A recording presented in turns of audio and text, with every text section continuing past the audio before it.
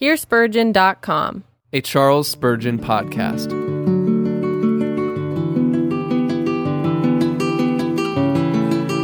Unimpeachable Justice, Sermon number 86, delivered on Sunday morning, June 15th, 1856, by Charles Spurgeon at New Park Street Chapel, Southwark.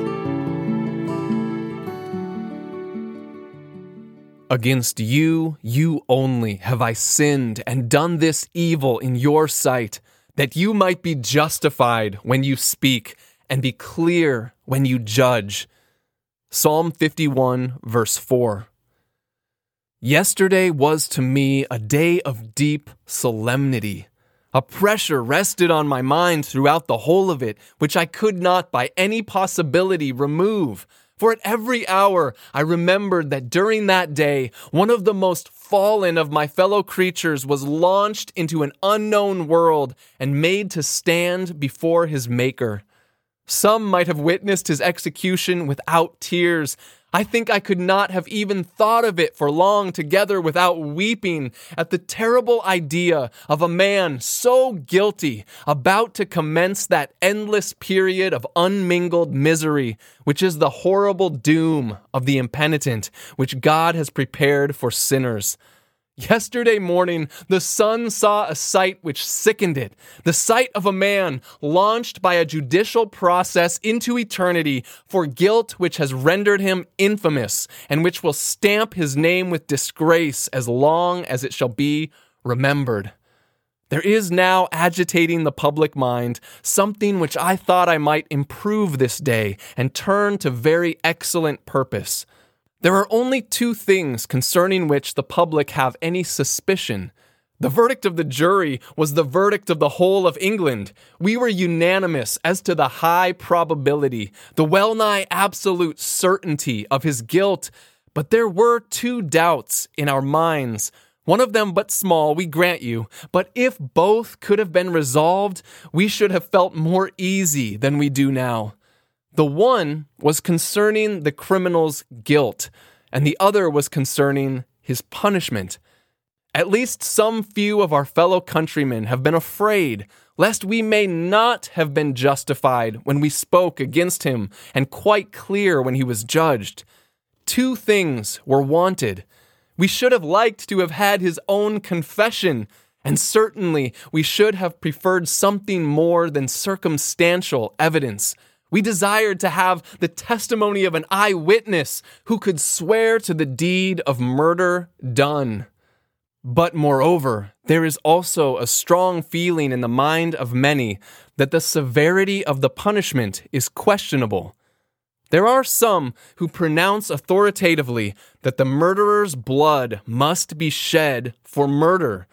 But there are some who think that the Christian dispensation has ameliorated the law and that now it is no longer eye for eye, tooth for tooth. Many persons in England have shuddered at the thought of executing a penalty so fearful on any man, however great his crime, seeing that it puts him beyond the pale of hope. I shall not enter into the question of the rightness of capital punishment. I have my opinion upon it, but this is not exactly the place to state it. I only wish to use these facts as an illustration of the text. David says, "O Lord, hear my own confession. Against you, you only have I sinned, and by my own confession, you would be justified when you speak and clear when you judge. And Lord, there is something else besides my own confession. You yourself were eyewitness of my deed. Against you, you only have I sinned and done this evil in your sight. And now you are indeed justified when you speak and clear when you judge. And as to the severity of my punishment, there can be no doubt of that. There may be doubt of the severity when man executes punishment for a crime against man, but there can be no doubt when God himself executes vengeance for a crime that is committed against himself. You are justified when you speak. You are clear when you judge. Our subject this morning, then, will be that both in the condemnation and in the punishment of every sinner, God will be justified, and he will be made most openly clear from the two facts of the sinner's own confession and God himself having been an eyewitness of the deed. And as for the severity of it, there shall be no doubt upon the mind of any man who shall receive it, for God shall prove to him in his own soul that damnation is nothing more nor less than the legitimate reward of sin. There are two kinds of condemnation. The one is the condemnation of the elect, which takes place in their hearts and consciences when they have the sentence of death in themselves, that they should not trust in themselves. A condemnation which is invariably followed by peace with God, because after that there is no further condemnation, for they are then in Christ Jesus, and they walk not after the flesh, but after the Spirit.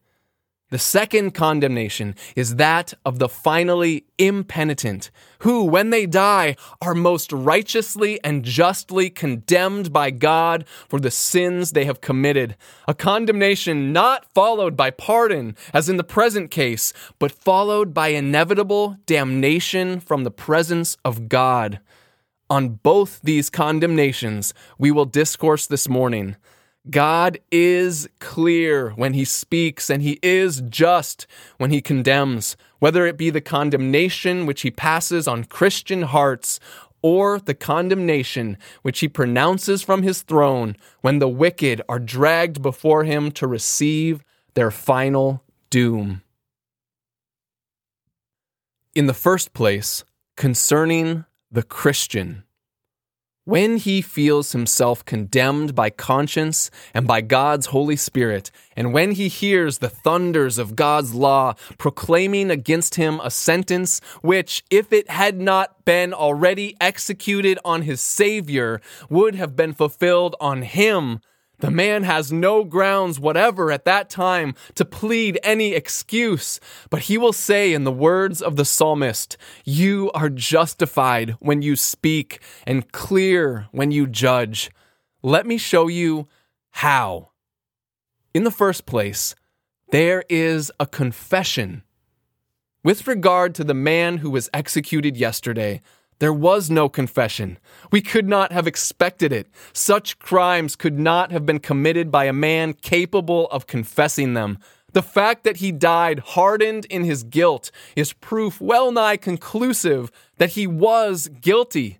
For had he betrayed any emotion, or had he bowed his knees and cried for mercy, we might then have suspected that he had not been guilty of so dark a deed of blood.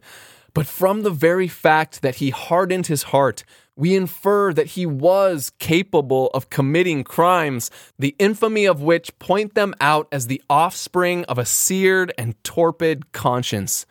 The Christian, when he is condemned by the holy law, makes a confession, a full and free confession. He feels, when God records the sentence against him, that the execution of it would be just, for his now honest heart compels him to confess the whole story of his guilt. Allow me to make some remarks on the confession which is followed by pardon. First, such a confession is a sincere one. It is not the prattling confession used by the mere formalist when he bends his knee and exclaims that he is a sinner, but it is a confession which is undoubtedly sincere because it is attended by awful agonies of mind and usually by tears and sighs and groans. There is something about the penitent's demeanor which puts it beyond the possibility of a fear that he is a deceiver when he is confessing his sin. There is an outward emotion manifesting the inward anguish of his spirit. He stands before God and does not merely turn the king's evidence against himself as the means of saving himself, but with tears in his eyes he cries, "Oh God, I am guilty." And then he begins to recount the circumstances of his crime, even as if God had never seen him. He tells to God what God already knows, and then the gracious one proves the truth of the promise. He that confesses his sin shall find mercy. In the next place, that confession is always abundantly sufficient for our own condemnation. The Christian feels that if he had only half the sin to confess that he is obliged to tell out to God, it would be enough to damn his soul forever. That if he had only one crime to acknowledge, it would be like a millstone around his neck to sink him forever in the bottomless pit. He feels that his confession is superabundantly enough to condemn him, that it is almost a work of supererogation to confess all, for there is enough in 1/10 of it to send his soul to hell and to make it abide there forever. Have you ever confessed your sins like this? If not, as God lives, you have never known what it is to make a true confession of your sin. You have never had the sentence of condemnation passed on you in that way which is succeeded by mercy. But you are yet awaiting that terrible sentence, which shall be succeeded by no words of love, but by the execution of the sentence of infinite indignation and displeasure. This confession is attended with no excuse on the account of sin. We have heard of men who have confessed their guilt and afterwards tried to extenuate their crime and show some reasons why they were not so guilty as apparently they would seem to be. But when the Christian confesses his guilt, you never hear a word of extenuation or excuse from him. He says, "Against you, you only have I sinned and done this evil in your sight." And in saying this, he makes God just when he condemns him and clear when he sentences him forever. Have you ever made such a confession? Have you ever thus bowed yourselves before God? Or have you tried to palliate your guilt and call your sins by little names and speak of your crimes as if they were but light offenses? If you have not, then you have not felt the sentence of death in yourselves, and you are still waiting till the solemn death knell shall toll the hour of your doom, and you shall be dragged out amid the universal hiss of the execration of the world, to be condemned forever to flames which shall never know abatement. Again, after the Christian confesses his sin, he offers no promise that he will of himself behave better. Some, when they make confessions to God, say, "Lord, if you forgive me, I will not sin again." But God's penitents never say that. When they come before him, they say, "Lord, once I promised, once I made resolves, but I dare not make them now, for they would be so soon broken that they would but increase my guilt, and my promises would be so soon violated that they would but sink my soul deeper in hell. I can only say, if you will create in me a clean heart, I will be thankful for it and will sing to your praise forever, but I cannot promise that I will live without sin or work out a righteousness of my own. I dare not promise, my Father, that I will never go astray again. Unless thou hold me fast, I feel I shall decline and prove like them at last. Lord, if you damn me, I cannot murmur. If you cast me into perdition, I cannot complain. But have mercy upon me, a sinner, for Jesus Christ's sake. In that case, you see, God is justified when he condemns, and he is clear when he judges, even clearer than any earthly judge can be, because it is seldom that such a confession as that is ever made before the bar. Again, when the Christian is condemned by the law in his conscience, there is something else which makes God just in condemning him besides his confession, and that is the fact that God himself, the judge, comes forward as a witness to the crime. The convicted sinner feels in his own soul that his sins were committed in the face of God, in the teeth of his mercy, and that God was an exact and minute observer of every part and particle of the crime for which he is now to be condemned, and the sin which has brought him to the bar. Against you, you only have I sinned and done this evil in your sight, that you might be justified when you speak and be clear when you judge. The convicted sinner who has just become a Christian feels at that time that God was a witness, and that he was a most veracious witness, that he saw and saw most clearly. And when God, by his law, says to him, "Sinner, you did such and such a thing, and such a thing," the awakened conscience says, "Lord, that is true.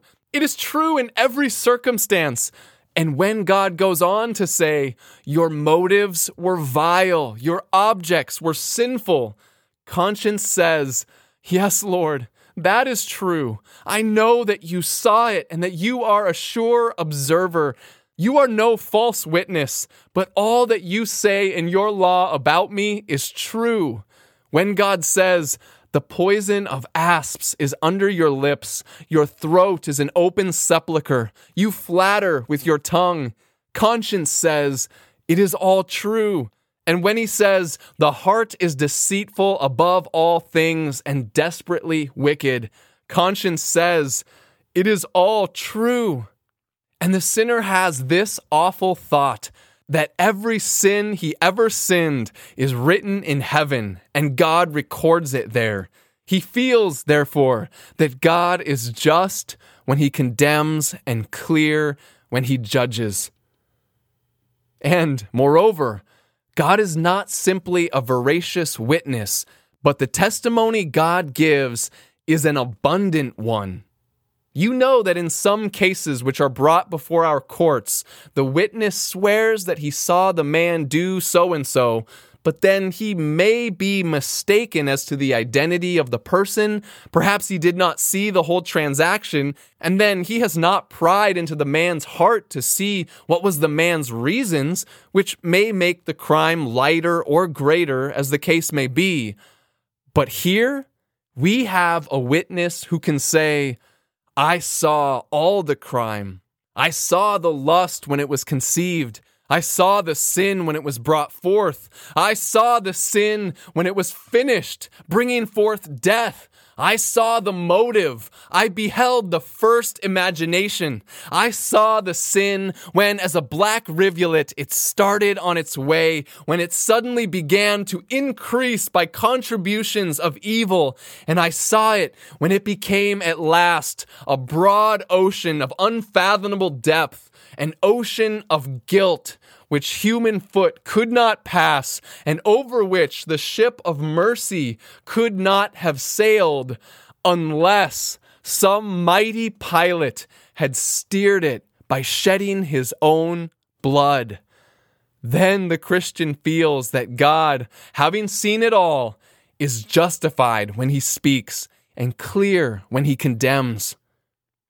I should feel a solemn responsibility, if I were a judge, in putting on the black cap to condemn a man to death, because however carefully I may have weighed the evidence, and however clear the guilt of the prisoner may have seemed, there is a possibility of mistake, and it seems a solemn thing to have consigned a fellow creature's soul to a future world, even with a possibility of an error in that judgment.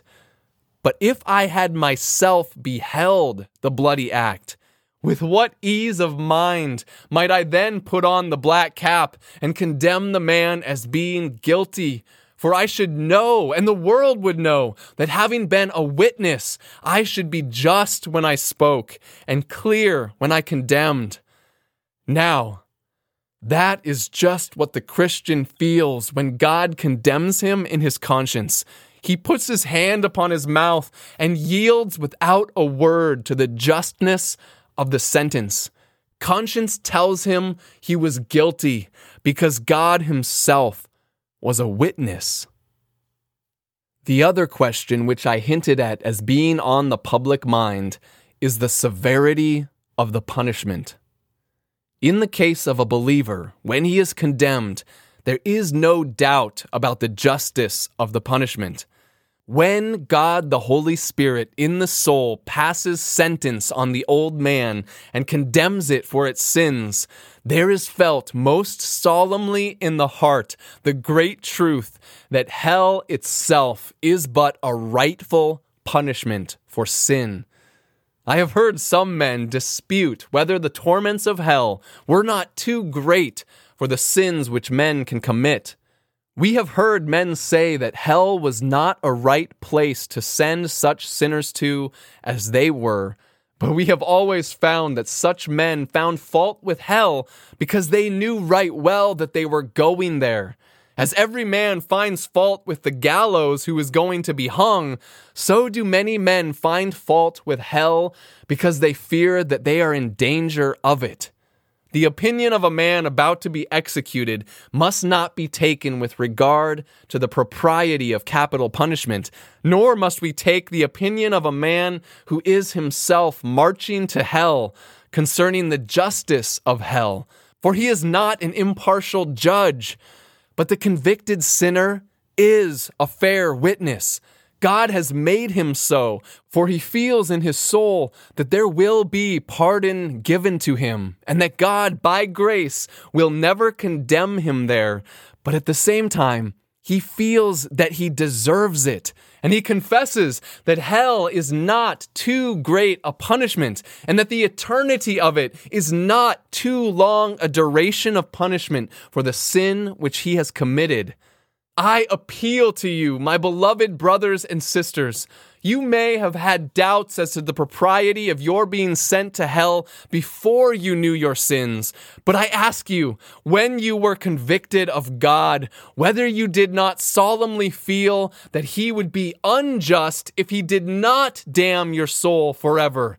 Did you not say in your prayer, Lord, if you should now command the earth to open up and swallow me quick, I could not lift up my finger to murmur against you. And if you were now to roll over my head the billows of eternal fire, I could not, in the midst of my howlings and misery, utter one single word of complaint about your justice.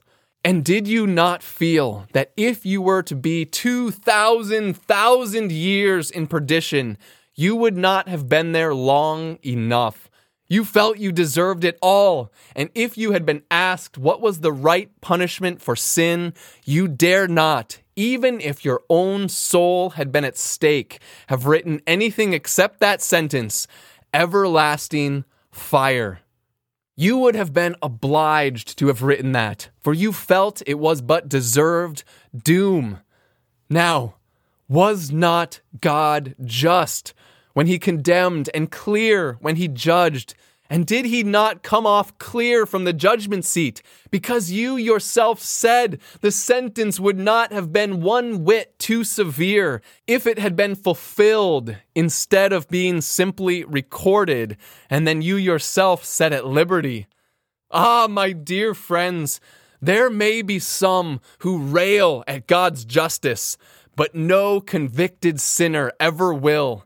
He sees God's law in all its glorious holiness, and he smites his hand upon his chest, and he says, "O sinner that I am, that I ever could have sinned against such a reasonable law and such perfect commandments."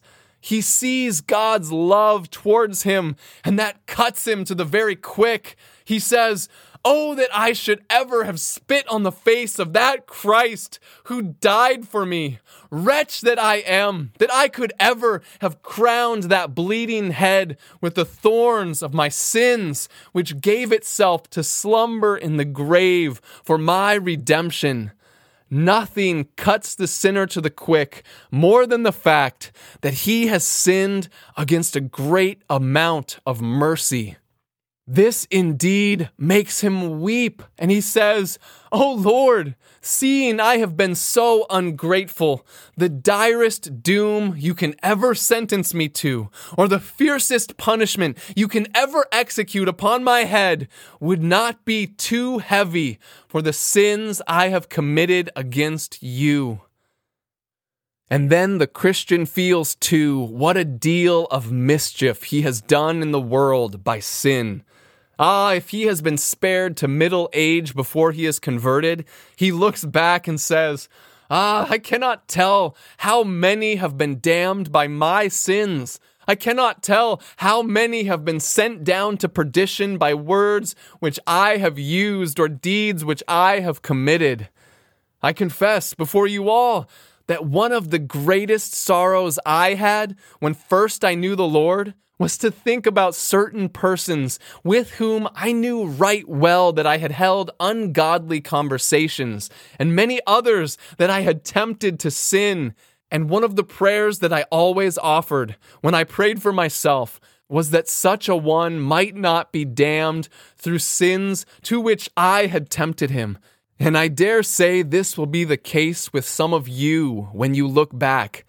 Your dear child has been a sad reprobate, and you think, did I not teach him very much that was wrong? And you hear your neighbors swear, and you think, I cannot tell how many I taught to blaspheme. Then you will recollect your boon companions, those you used to play cards or dance with, and you will think, poor souls, I have damned them. And then you will say, Lord, you are just if you damn me. When you reflect what a deal of mischief you have done by your sin, you will then say, Lord, you are clear when you judge. You are justified when you condemn. I warn you who are going on in your sins that one of the most fearful things you have to expect is to meet those in another world who perished through being led astray by you. Think of that, oh man. You who have been a universal tempter. There is a man now in perdition who was taught to drink his first glass through you. There lies a soul on his deathbed, and he says, John, I had not been here as I now am if you had not led me into evil courses which have weakened my body and brought me to death's door. Oh, what a horrible fate will yours be when, as you walk into the mouth of hell, you will see eyes staring at you and hear a voice saying, Here he comes. Here comes the man that helped to damn my soul.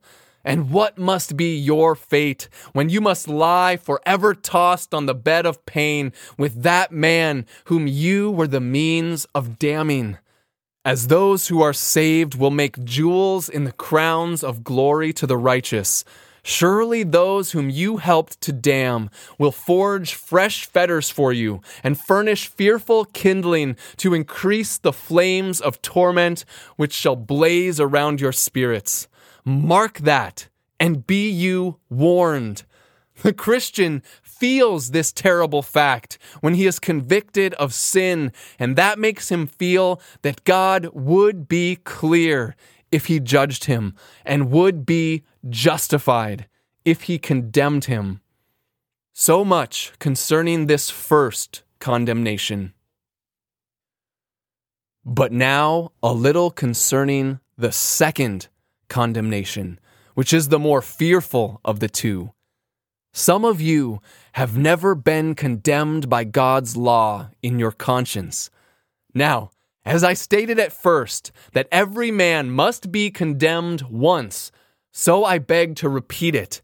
You must either have the sentence of condemnation passed on you by the law in your conscience, and then find mercy in Christ Jesus, or else you must be condemned in another world, when you shall stand with all the human race before God's throne. The first condemnation to the Christian, though exceedingly merciful, is terrible to bear, It is a wounded spirit which none can endure.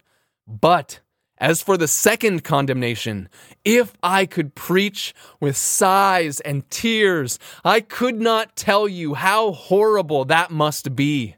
Ah, my friends, could some sheeted ghost rise from its tomb and be reunited to the spirit which has for years been in perdition? Possibly such a man might preach to you and let you know what a fearful thing it will be to be condemned at last. But as for my poor words, they are but air. For I have not heard the miserere of the condemned, nor have I listened to the sighs and groans and moans of lost spirits.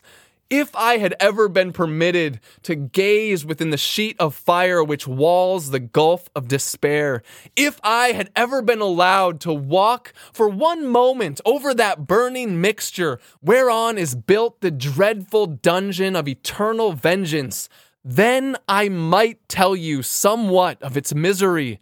But I cannot now, for I have not seen those doleful sights which might fright our eyes from their sockets and make each individual hair stand upon your heads. I have not seen such things. Yet though I have not seen them, nor you either, we know sufficient of them to understand that God will be just when he condemns, and that he will be clear when he judges. And now, I must go over the 3 points again, but I must be very brief about them. God will be clear when he condemns a sinner from this fact, that the sinner, when he stands before God's bar, will either have made a confession, or else such will be his terror that he will scarce be able to brazen it out before the Almighty. Look at Judas. When he comes before God's bar, will not God be clear in condemning him? For he himself confessed, I have sinned against innocent blood. And he cast down the money in the temple. And few men are so hardened as to restrain themselves from acknowledging their guilt. How many of you, when you thought you were dying, made a confession upon your deathbeds to your God? And mark you, there will be many of you who, when you come to die, though you have never confessed, yet will lie there and confess before God in your moments of wakefulness during the night the sins of your youth and your former transgressions. And it may be that when you are laying there, God's vengeance will be heavy on your conscience, that you will be obliged to tell those who stand about your bed that you have been guilty of notorious sins. Ah, will not God be just when you shall go straight from your deathbed to his bar, and he shall say, Sinner, you are condemned on your own confession. There is no need for me to open the book, no need for me to pronounce the sentence. You have yourself pronounced your own guilt. Before you died, you stamped yourself with condemnation. Depart, you cursed. And though there will be many die who never made a confession in this world, and perhaps there will be some professors so brazen-faced that they will even stand before God's throne and say, When did we see you hungry and feed you not? When did we see you naked and clothe you not? Yet I cannot believe that most of them will be able to plead any excuse. I find Christ saying of one that he stood speechless when he was asked how he got in, not having on a wedding garment. And so it will be with you, sirs. You may brazen it out when here. You may scorn the law and despise the thunders of Sinai, but it will be different with you then. You may sit up in your bed and rail against Christ, even when death is staring you in the face, but you will not do it then. Those bones of yours which you thought were of iron will suddenly be melted. That heart of yours, which was like steel or the nether millstone, will be dissolved like wax in the midst of your bowels. You will begin to cry before God and weep and howl. You yourself will testify to your own guilt when you say, "Rocks, hide me, mountains, on me fall." For you would need no mountains and no rocks to fall upon you if you were not guilty. You will be justly condemned, for you will make your own confession when you stand before God's bar. Ah, if you could see the criminal then, what a difference there is in him. Where now are those eyes that stared so impiously at the Bible? Where now are those lips which said, "I curse God and die"? Where now is that heart which was once so stout, that spirit once so valiant as to laugh at hell and talk familiarly with death? Ah, where is it? Is that self-same creature, he whose knees are knocking together, whose hair is standing up on end, whose blanched cheek displays the terror of his soul? Is that the self-same man who just now was burning with impudent rage against his maker? Yes, it is he. Hear what he has to say. "Oh God, I hate you. I confess it. I was unjust in the world that has gone by, and I am unjust now. Wreak your vengeance on me. I dare ask no mercy and no pardon, for fixed is my heart still to rebel against you. Indissoluble are the bonds of my guilt. I am damned, and I ought to be." Such will be the confession of every man when he shall stand before his God at last, if he is out of Christ and unwashed in the Savior's blood. Sinners, can you hear that and not tremble? Then I have a wonder before me this day, a wonder of conscience, a wonder of hardness of heart, a wonder of impenitency.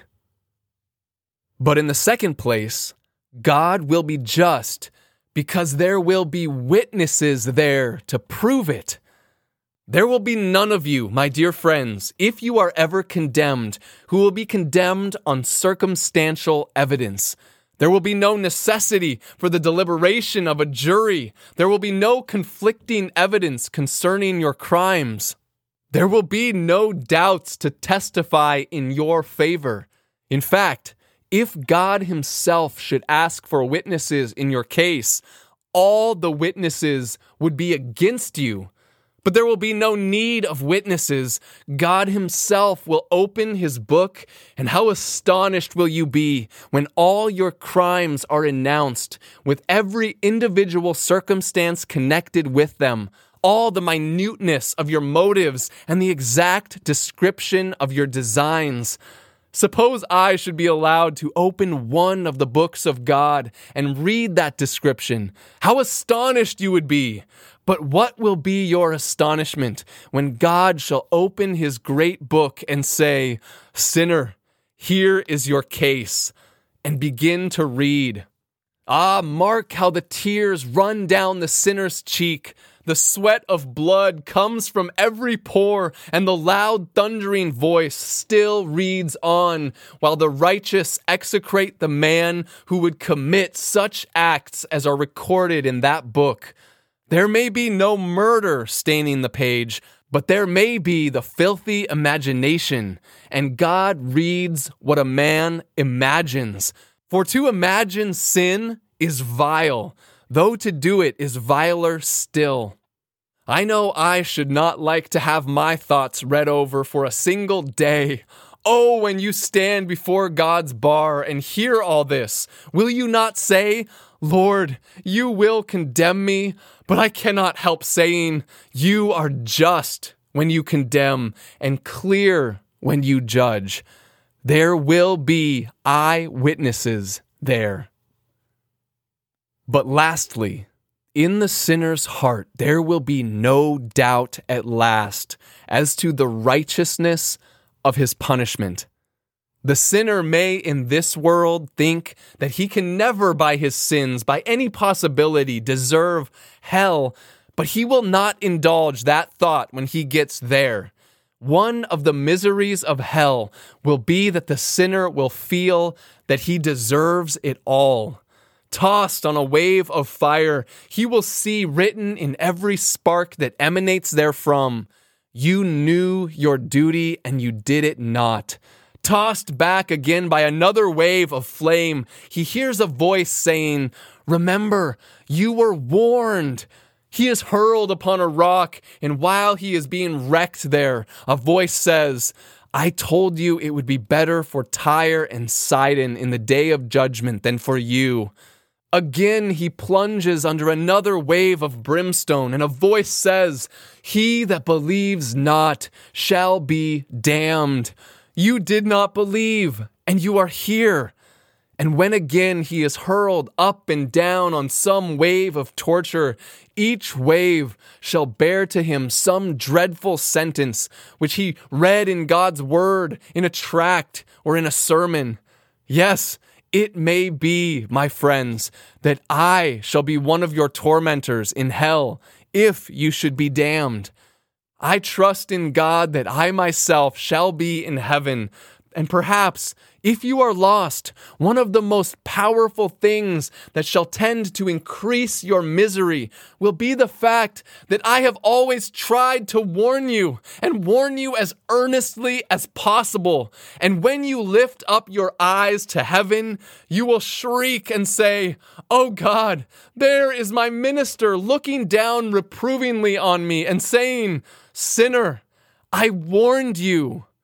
If you are lost, it is not for lack of preaching. If you are damned, it is not because I did not tell you how you might be saved. If you are in hell, it is not because I did not weep over you and urge you to flee from the wrath to come, for I did warn you. And that will be the terror of your doom, that you have despised warnings and invitations and have destroyed yourself.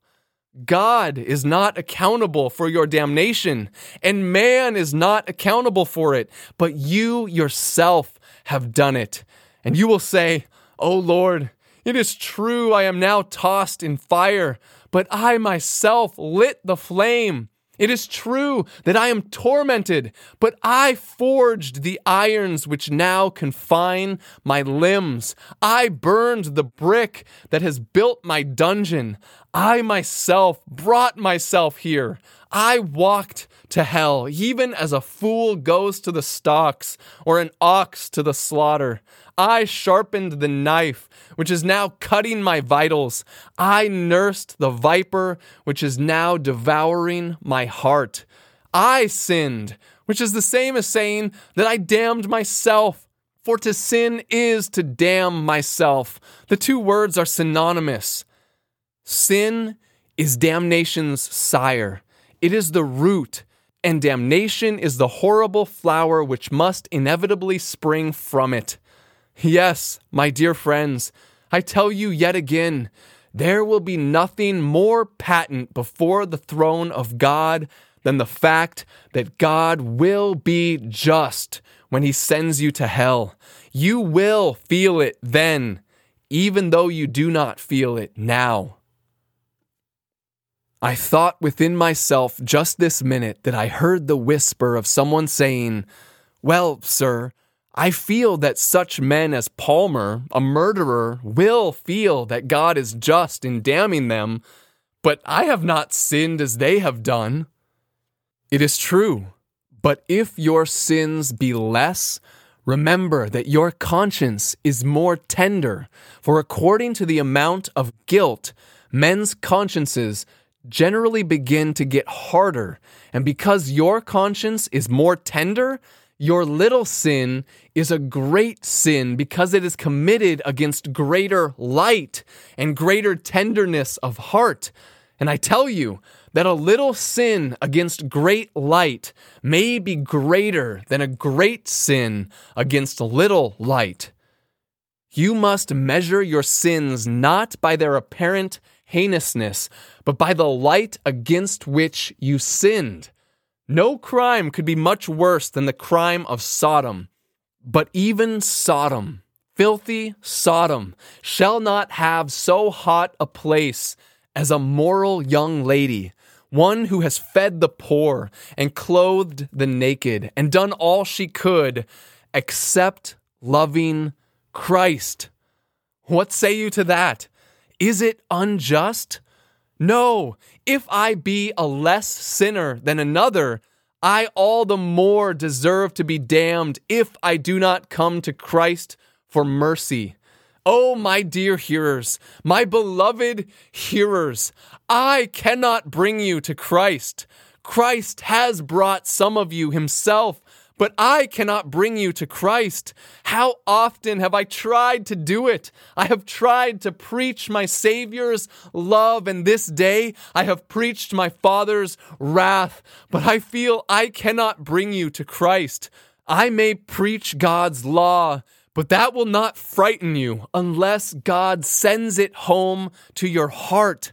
I may preach my Savior's love, but that will not woo you unless my Father draw you. I am sometimes tempted to wish that I could draw you myself, that I could save you. Sure, if I could, you should soon be saved, but remember, your minister can do but little. He can do nothing else but preach to you. Do pray that God would bless that little. I beseech you, you who can pray. If I could do more, I would do it, but it is very little I can do for a sinner's salvation. Do, I beseech you, my dear people, pray to God to bless the feeble means that I use. It is His work and His salvation, but He can do it. O poor trembling sinner, do you now weep? Then come to Christ. O poor haggard sinner, haggard in your soul, come to Christ. O poor sin-bitten sinner, look to Christ. O poor worthless sinner, come to Christ. O poor trembling, fearing, hungering, thirsting sinner, come to Christ. O everyone that thirsts, come to the waters, and he that has no money, come, buy wine and milk. Yes, come buy wine and milk without money and without price. Come, come, come. God, help you to come for Jesus Christ's sake. Amen. Thank you for listening to this sermon originally preached by Charles Spurgeon. Some of the older language has been updated. Please visit us at hearspurgeon.com, where you can find a PDF version of the original manuscript as well as many other resources. Feel free to duplicate and distribute this material, but please do not charge anyone for it or in any way alter the content without permission. You can support this ministry by subscribing, liking, following, sharing, and leaving us positive reviews. Most importantly, please join with us in praying that God would use these sermons to both save those who are lost and impassion His people for His glory.